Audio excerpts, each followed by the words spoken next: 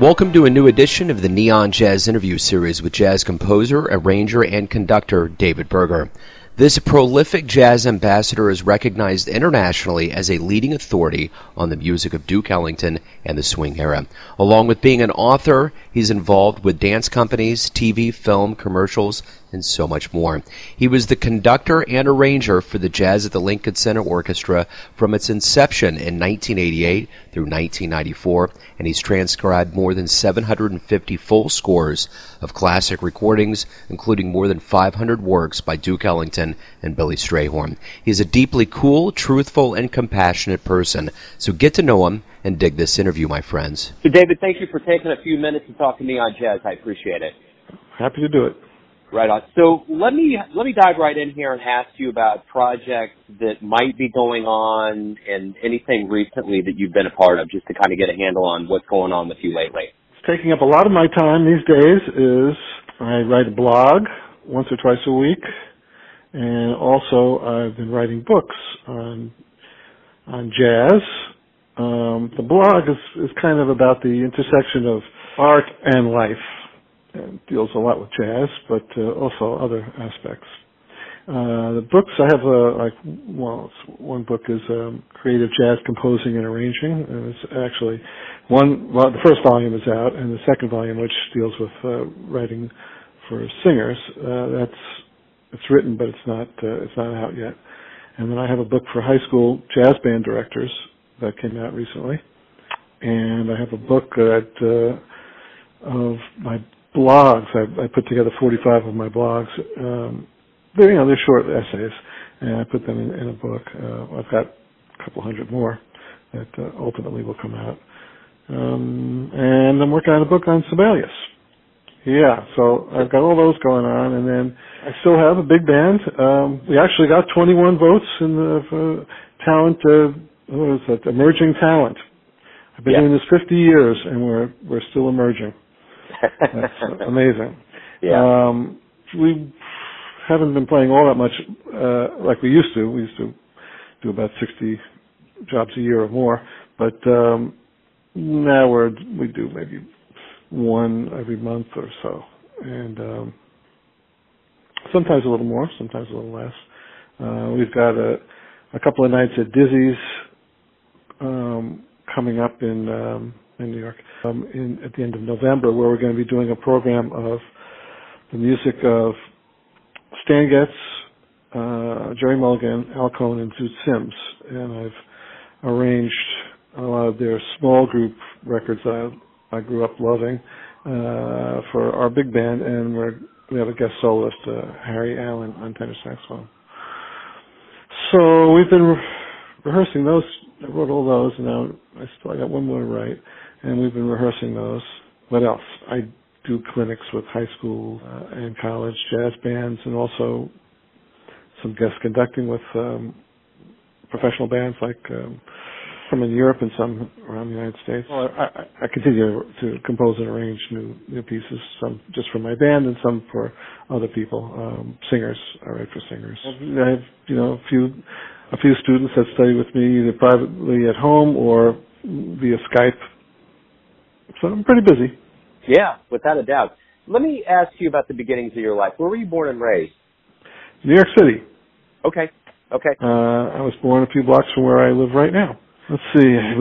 We moved out to Long Island when I was little, and about 30 miles from here. And but my family, the rest of my family lived in Manhattan. So, and my father worked in Manhattan, so I spent a lot of time in the city. I was very fortunate. I was able to go to see Broadway shows, and when I got a little older, to go to jazz clubs. I was very fortunate in the 60s to be able to see a lot of the great jazz performers that my heroes, and then by the late 60s and early 70s, I started working with all of them. So very, very fortunate there. So was it just kind of a foregone conclusion that you were going to get involved with music based on the culture you were around and the way you were raised and how you were swayed by these artists? Probably not, but my mother played piano, amateur, just like at home in the afternoon. She would play some. She had her repertoire of classical pieces that she would run through, and then she had like a lot of sheet music of like standard songs, and she would play those, and I was just my earliest memory is just being totally fascinated with that, and wanting and begging her to teach me how to play the piano. So I started playing when I was very young, and she taught me how to read music, and then when I was in, third grade, they showed us a short movie in school with all the different instruments, so like Louis Armstrong playing the trumpet and Benny Goodman playing the clarinet and Jascha Heifetz playing the violin.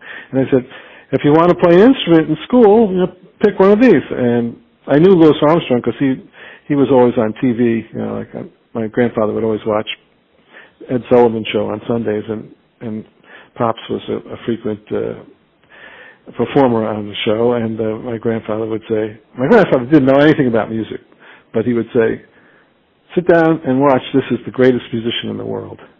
How he knew that, I don't know, but it must have been pretty obvious. He loved Louis Armstrong. So when they showed us this film with Louis Armstrong playing the trumpet, I had to play the trumpet. So I took that up in fourth grade, and then joined the school band in fifth grade. And then the first day of junior high, which was seventh grade, I was 12, the band teacher said, if you want to join the dance band, which was the jazz band, because we played for the school dances, come after school. And I had never played jazz before. I didn't even really know what jazz was. I mean, I knew what popular music was, which was pretty close to jazz. Some of it was jazz, some of it wasn't at that time. But, we're talking the 50s and this was 1961. So, anyway, I went to this rehearsal, and within a few minutes, I was hooked. Just the feeling of swing. I got to do this. So my life was decided right then and there. Wonderful. You've been pretty prolific over your career. You were, you're seen as one of the authorities on Ellington and the swing era, and you've conducted for the Lincoln Center Orchestra. You've transcribed 750 plus full scores and classical recordings. I'm curious, with all of these different things that you do as a musician, as a conductor, a director, an author, and all of these things, how do all of these feed your ed and who you are as a person? I'm always fascinated by people who don't like music. Music's not a part of their life. Like Donald Trump, music has no place in his life. And people like that, I wonder, how do they get through life? To me, music is, it awakens your soul. It makes you a better person. It teaches you how to empathize with other people, it gets us in touch with our humanity. And I get a large dose of this every day. I have this tremendous urge to share this, not only share the music that I write and play, but the knowledge that I've gained. I want to give it to the next generation. For 30 years, I taught the conservatory, Juilliard, Manhattan School of Music, William Patterson, different New York City schools, and I really, I've had, thousands of students over the years, many of which have gone on to have great careers and are real famous musicians. I love passing this on because when I was young and starting out, all the great musicians, they just gave me all this stuff. They were so generous in welcoming me into the fraternity and sharing all this knowledge with me, and I treasure that, and I want to give back all that I've learned. My question to you is this also, growing up in New York City, being around it, you're kind of in a unique position. There's a lot of people that migrate to New York City, but you've been there. You've been on the pulse. Yeah. How healthy is jazz? Is jazz a very healthy organism still in 2018? No. The soil that jazz grew out of, it's either depleted or it's non-existent. When I was coming up, you could go to any local, there were local bars all over the country where there would be a trio or a quartet playing standard tunes and guys improvising and playing jazz. And the audience would be school teachers, plumbers, housewives, all kinds of people, and they all knew the songs Okay, I'll tell this story. I always tell this story. When I was about 7 years old, I was sick one day, and I was home from school, and in the afternoon there was a quiz show. And on this quiz show, they would play 3 notes of a song, and then the contestant would have to guess what song it was. So they would go, ba-da-da, and my mother would go, Stardust. And then they would go, every song, 3 notes, she got it. And I said, Mom, you should go on the show. You know all the songs. And she would say, everybody my age knows all the songs. Now, nobody knows all the songs, and they haven't known all the songs for the last 50 years. And that's the problem. If you don't know the songs, you don't understand the music. You don't know what we're doing. There was a brief moment where swing dancing became popular in the late 90s to the early aughts. And we used to play a lot for swing dancers in those days. And these kids would listen to all those old records and learn the songs. It was really great. And I remember when we first started to play those gigs, I thought, well, if I'm going to do this, I wasn't a dancer, so I should take a few dance lessons and find out how to do this, learn how to do this so that I could play better for the dancers. So I took this swing dance class, and the first thing, so I'm in a room, I'm 50 years old, and I was in a room with people that were barely in their 20s. And the teacher, she was probably in her late 20s, she started off and she said, I know you're all listening to and she named all these pop groups. She said, but if you want to swing dance, it's Count Basie and Duke Ellington. And I'm thinking, God, I've died and gone to heaven. This music has come back. It's not like I want the old music to come back. It's that I want the tradition to be continued so that we can build on the past. I write plenty of modern music. I guess I do some gigs where we play for swing dancers, and it has to cater to that. But I do a lot of modern things too. That I like the entire history of jazz, and but the thing is the continuity. We have the soil that it came from, the culture that existed at that time in the 20s, 30s, 40s, 50s, and 60s. That's gone now. People don't walk down the street to swing eighth notes anymore. Yeah. When I was growing up, you heard swing 24/7. Even the commercials on TV were swinging. Yeah. And that doesn't exist anymore. It's a straight eighths world, and there's very little melody and harmony that people hear. I'm always amazed that there's a steady stream of young kids. They graduate from college and they come to New York to go to college. Either one of the young people, and they're good players. And they come to New York but there's no gigs. There's hardly any gigs anymore. When I was growing up, there were jazz clubs all over the place. Yeah. And you could see on any given night in New York, you could see either Count Basie or Duke Ellington. You could see Thelonious Monk. You could see Dizzy Gillespie. All these great, they were all here in one night. My friend Aria Hendricks, John Hendricks, the jazz singer, his daughter, who's also a jazz singer, she was born the day that President Kennedy was shot, and she kept the newspaper. She kept the New York Times from that day, and it was about 20 years ago. We were talking one day, and she said, yes, I have this newspaper, and I was looking through the newspaper, and there was a listing of all the jazz clubs and who was playing on the day that I was born. Everybody was playing, all of our heroes. There's still a couple of dozen jazz clubs, but they're not thriving, and you can't make a living playing in clubs anymore. They don't pay enough money. Do you see maybe that history is like a carousel? What goes around comes around, and it may stop back. Do you have a sense that we're going to get, like with that revival in the late 90s, where we're going to get to a place where people are going to be tired of electronic processed music that computers make and want human beings that know scales and harmony to get back into it? I thought so. In fact, when I was growing up, so we're talking, 50s and early 60s, and it was right after this great period of the 20s, 30s, and 40s where popular culture and fine art, there was a lot of overlap. Duke Ellington was popular. Orson Welles was making popular movies. Picasso and Dali and Jackson Pollock. These people, they were popular, and it was great, and it was fine art. And I thought, this is the way the world works. And it's going to continue forever. But that ended. What happened was that there was a youth rebellion. Well, it was created by Madison Avenue.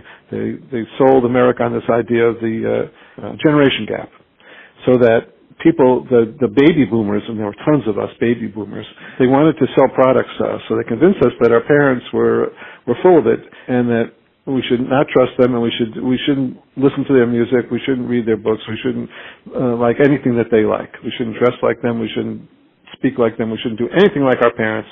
And so sophistication was out. Anything that hinted at sophistication at all was to be shunned. Enter rock and roll. Things have progressed from there. Yeah. So that's the problem, and how to overcome. There might be a moment where something becomes there's a fluke and something becomes popular for a minute. But do I think that it'll ever come? That we'll ever have an era like that again? I don't know. I think we're in a dark age. Our government is in a dark age. The whole world is plunging into a dark age, and I don't know if we can stop it because there's a lack of education. I don't know. Do kids read Shakespeare in school anymore? You know, my generation was the first one to not learn Latin and Greek. Now, I don't know if kids even learn English. Yeah. I don't know what they're learning. I mean, I've got two granddaughters that are 12, and they're really brilliant kids, and they read all kinds of stuff. And I wonder, they're coming to New York to visit me, and I'm going to take them to Shakespeare in the Park, and I'm going to take them to see Carousel and My Fair Lady, and well, they hear my music because I send them my CDs, and they go, "Oh, Grandpa's music," you know. But yeah. the stuff that they hear in their everyday life is, you know, it's not going to nourish their soul. I'm sounding very negative, I know that, but on the other hand, every day I fight windmills. You know, I'm constantly pushing jazz out there and trying to just put it before people, because I think that if people are exposed to jazz, they'll love it. Yeah, it's so contagious. For 3 years we played every Tuesday night at Birdland, and we get all these tourists who come in, and I see like there were all these like men who were like jazz fans, and they'd bring in their wives and who weren't particularly into the music, and I guess that's kind of stereotypical, but mostly jazz fans are guys, and especially of that generation. So, you know, the husbands would make a deal with the wife. I'll go to Bloomingdale's with you in the afternoon if you'll go to Birdland with me at night. So they come, and we start to play, and I notice by the end of the first tune, and certainly by the time we end the first set, the wives are totally into it. Everybody leaves happy. So, wow, I didn't know I liked jazz. That's great. And because we try to make the music accessible. We don't want to turn people away. Yeah. My girlfriend is a second grade teacher, and when she puts jazz on, it's just infectious. And half of these kids don't even know what it is, and they just go. They like it. They move. And it's swing era. It's juke. It's count. It's the good stuff, and they love it, man. It's, you know, and they're totally mystified by Monk. You know, when he comes up and he's doing what he's doing, because even to this day, it just doesn't sound right, but it's the best sound in jazz. It's like, wow, what is that? You know, it's like a spaceship landed and just left a box and stuff for people to listen to, you know. So when we would play like, you know, outdoor concerts, you know, like in the summer you play park concerts and stuff, and then there'd be a lot of adults, but then there'd be some kids that would be like up at the front. The kids would always be dancing to the music. Yeah. Because the music has a dance impulse to it. If the kids don't know how to dance, they just jump up and they got to move their bodies to the music. You know, the adults are too embarrassed to do that. But although we play a lot for swing dancers, and I like that. That's very gratifying. But let me ask you this. In general, you've done so much. You've been so prolific over your career with so many different things, from being, you know, in charge of the Detroit Jazz Festival, working with dance companies. There's been such a diversification that you've done over your career. There's been so many levels and parts of it, and it's prolific. So my question is this. At this point in your life, are you happy with how everything's turned out? Yeah, I mean, I'm very thankful for all the things I've gotten to do, but I still have a lot of projects I've dreamed up all these projects, and I want to do Board Game Best. I got a couple of musicals I wrote that I need to get staged. I got a dance piece that needs to be choreographed. I got a lot of projects. I'm not unhappy with what I've done. I would say I'm very thankful, and when I look back on the stuff I've done, wow, it's amazing. What great opportunities I've had. But I hope I live long enough to do all the things that I dream of. A friend of mine ran into Billie Jean King, great tennis star of, she's older now, and he asked her, "How do you feel about getting older?" And she said, "Well, the thing is, when I die, I'm going to be really pissed because there's so much more I want to do." Yeah. And that pretty much sums up how I feel. Every day, I don't sleep enough because I wake up early and I have a million things I want to do. I can't wait to get to work, because I always got new music in my head, and the urge to create, it's at least as strong as it was when I was starting out. Why do you love jazz? The first thing that grabbed me about jazz was the rhythm.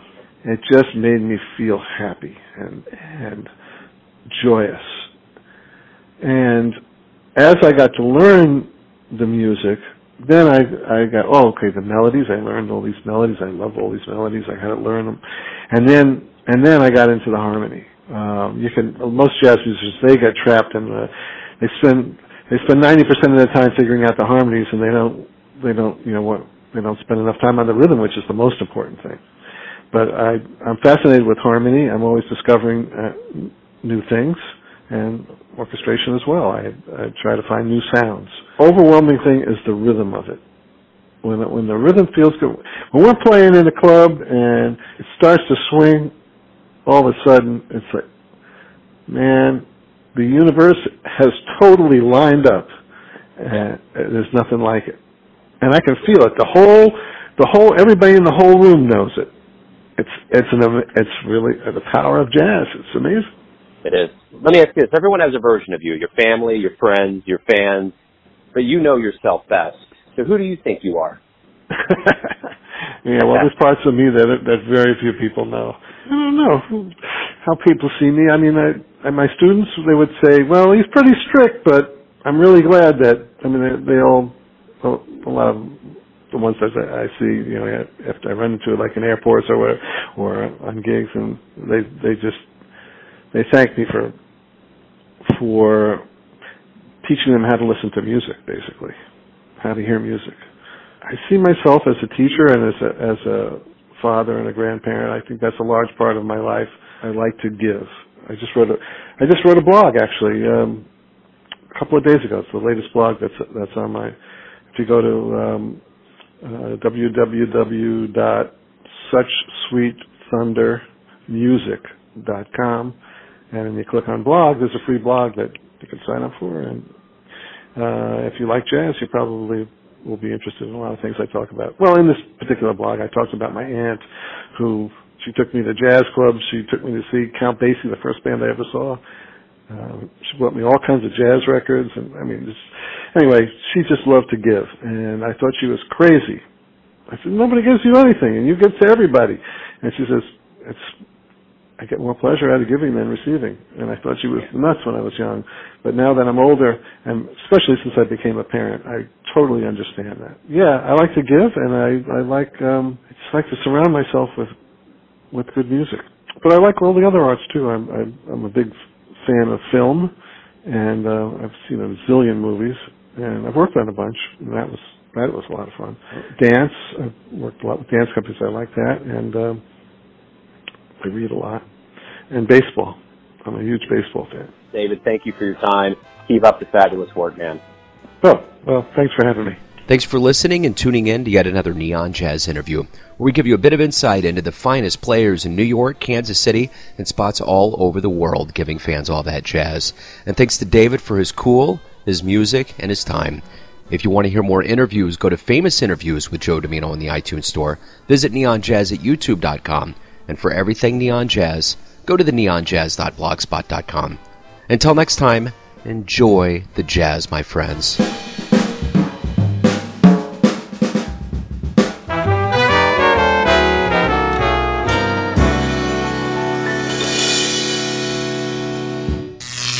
Neon Jazz.